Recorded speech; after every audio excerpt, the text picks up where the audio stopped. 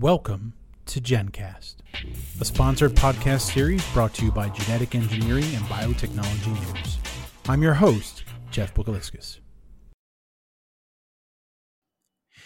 In part one of this three-part GenCast series, I met up with Dr. John Burke, who's the president, CEO, and co-founder of Applied Biomath, a company that is trying to help pharma and biotech organizations reduce their late-stage attritions by applying advanced mathematical and systems biology techniques at critical decision points in the drug discovery process.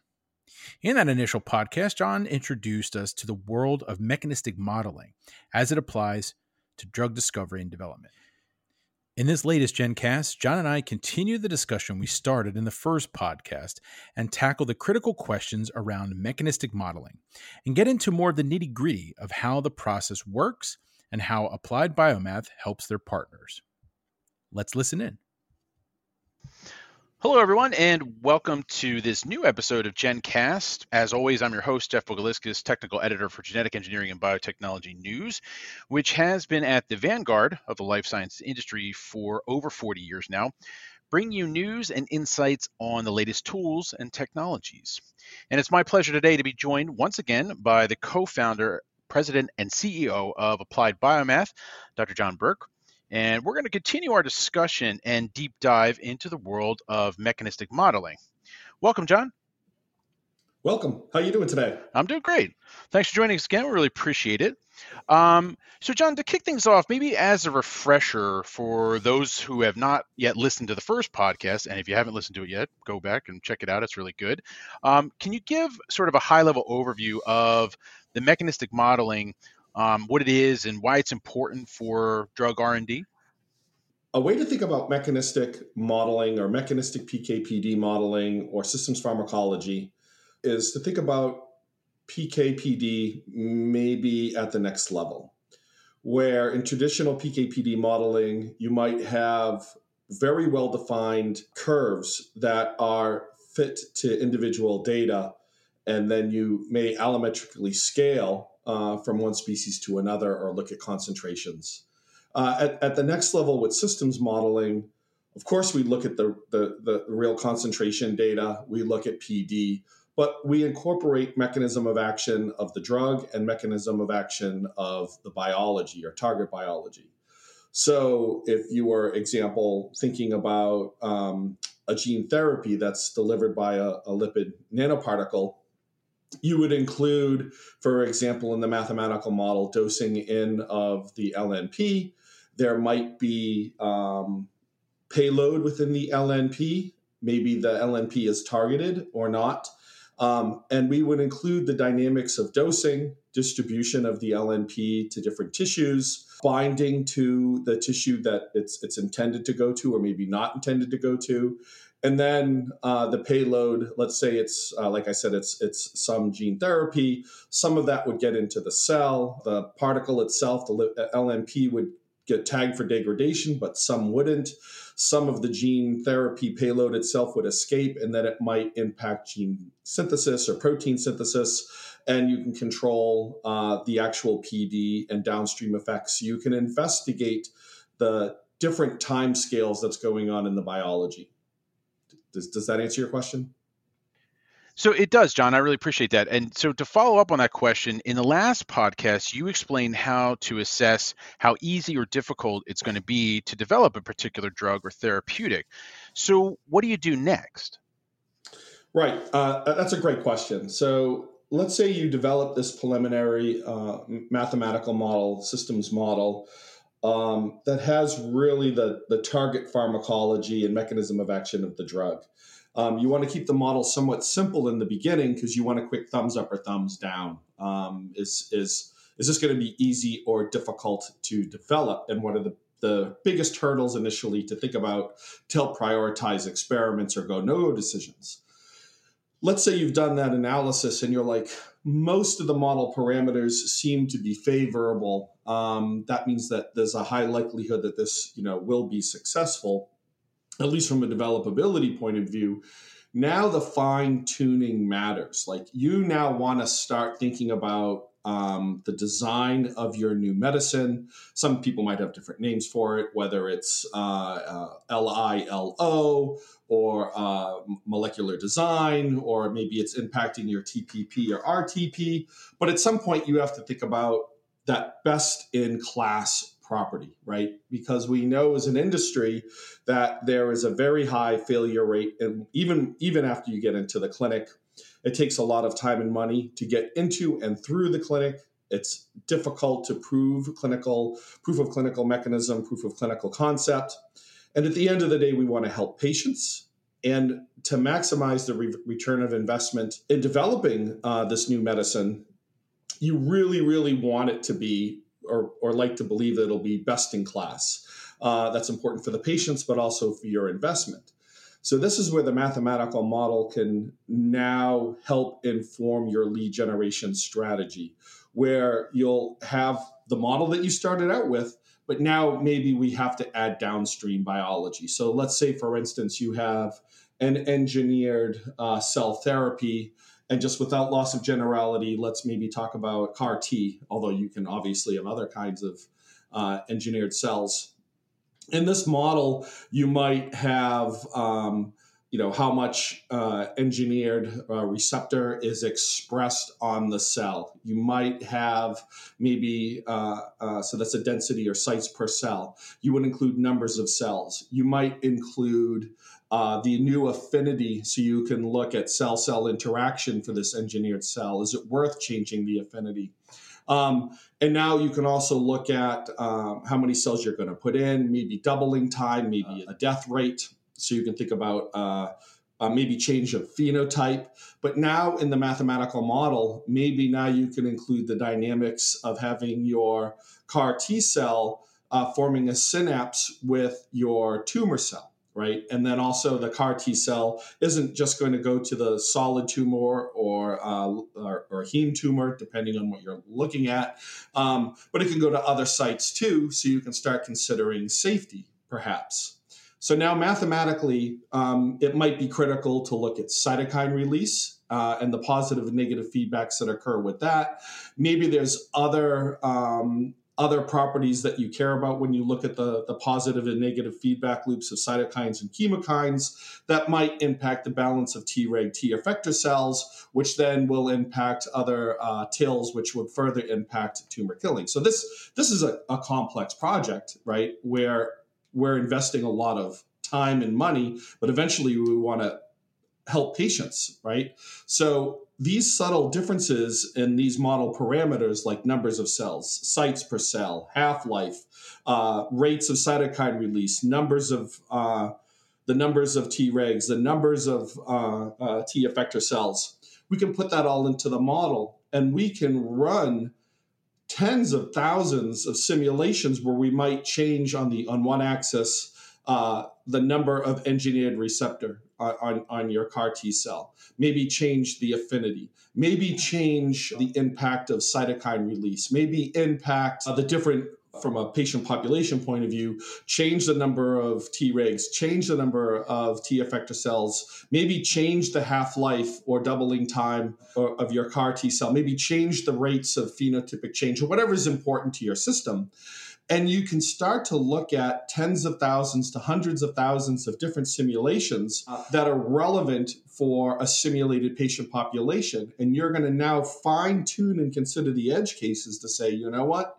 For these certain parameters, we think we can have a best-in-class drug. How does this system now look in reverse engineering or reverse translation? How would this system look, let's say, in an in vitro assay, an ex vivo assay, maybe a mouse study? So you can start thinking about how doing the forwards and backwards translation and how what looks optimal in human might look in your screening assays. And that could also include a tox or safety effect, where how potent you have to be in human, at least in the computer, but spare other tissues such that you can have not only great efficacy, but an excellent therapeutic index, helping to increase the likelihood of developability and being best in class. And moreover, you're going to generate hypotheses. There's going to be uncertainty in the human dose predictions, even though they're very, very early.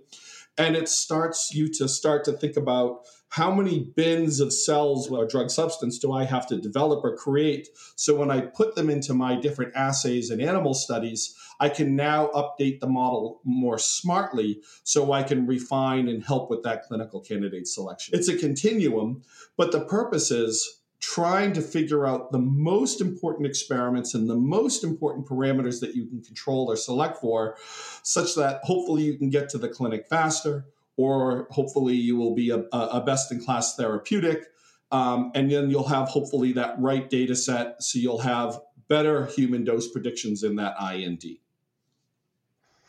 So then, John, let me ask you this then. How can groups update an existing model to help them along the pipeline? And what does that next iteration of the model look like? Yeah, that's great. When you develop that model to help inform your best-in-class predictions, whatever they may be, when you do your sensitivity analysis, you might realize that some parameters impact the predicted uncertainty or variability in humans more than others.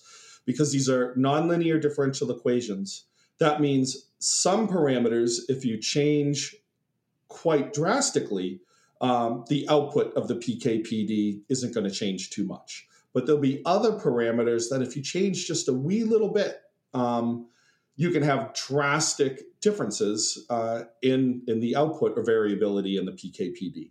And we need that variability. We want that variability because this is the variability that's observed in real humans, right? Not every disease patient has the exact same numbers of cells or the exact same numbers of sites per cell or protein synthesis rates.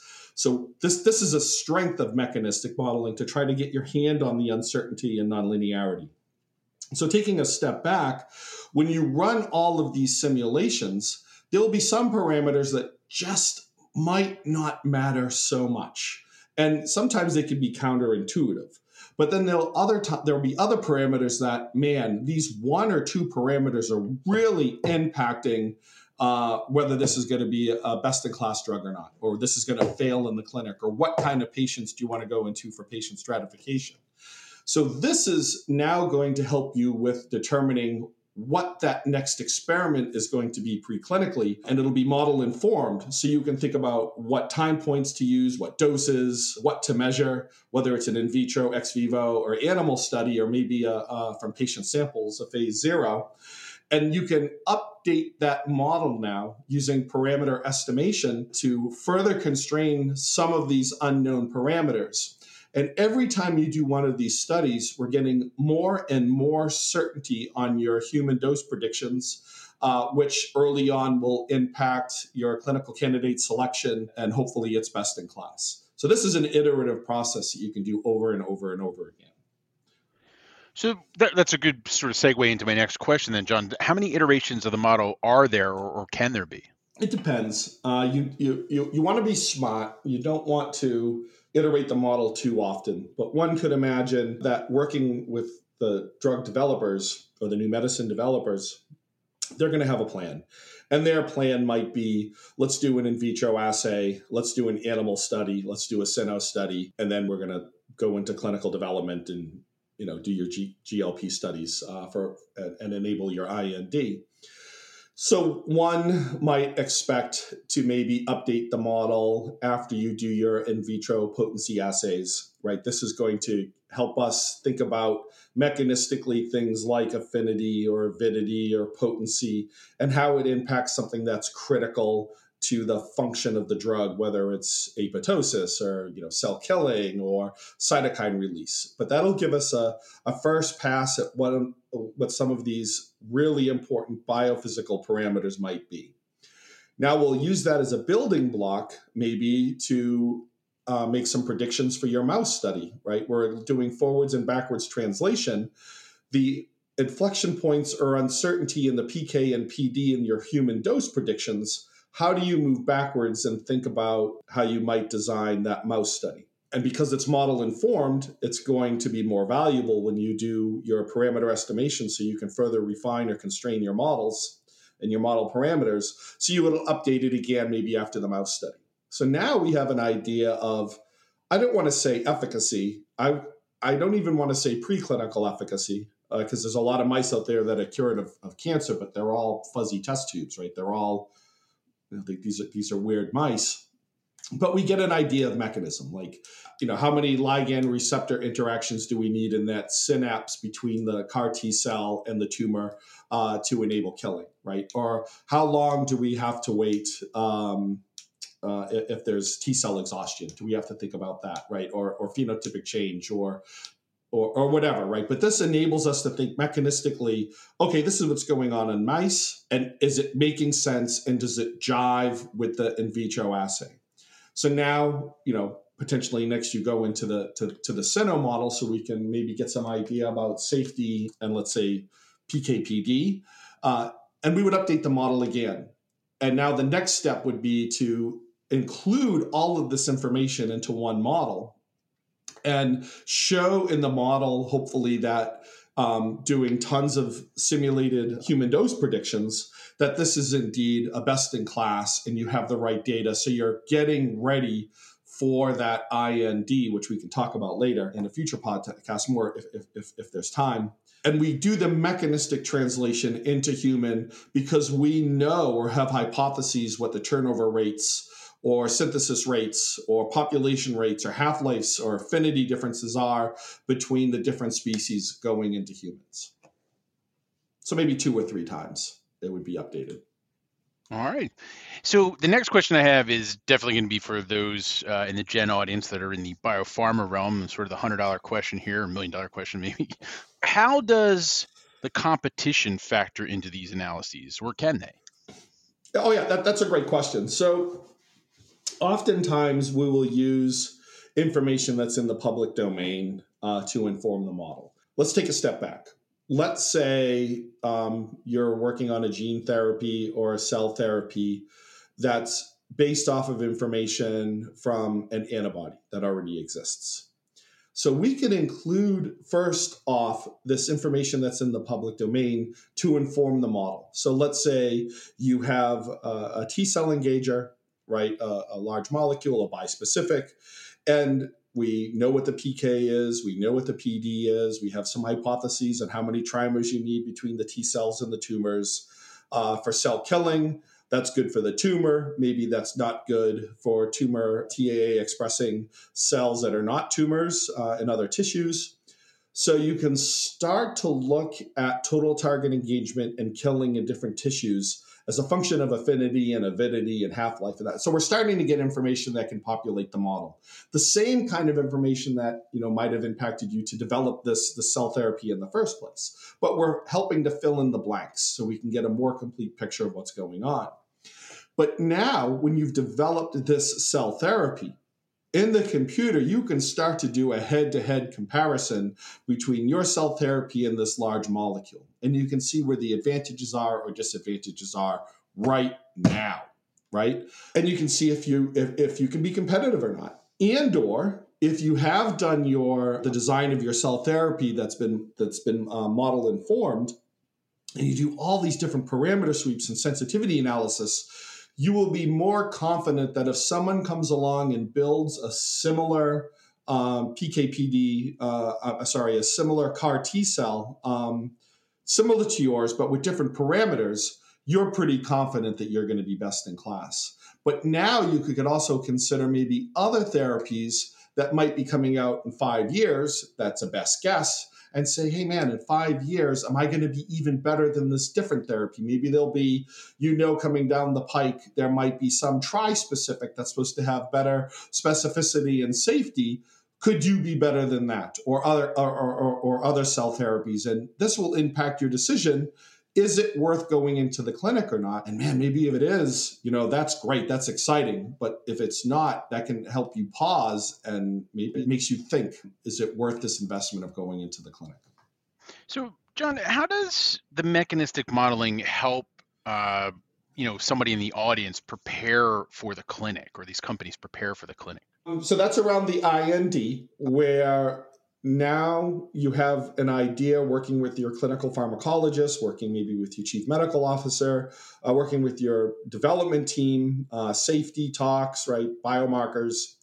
And what we're trying to do is think about dosing, whatever that means, whether dosing cells or a virus or an antibody, whatever we're looking at. And we start to think mechanistically about how variability might impact your human dose predictions. So in the computer, now you can look at all the potential differences that you might expect in patients, where what might range from low to high would be a distribution of tumor cells. There might be a distribution of tumor antigen on the tumor cells per cell.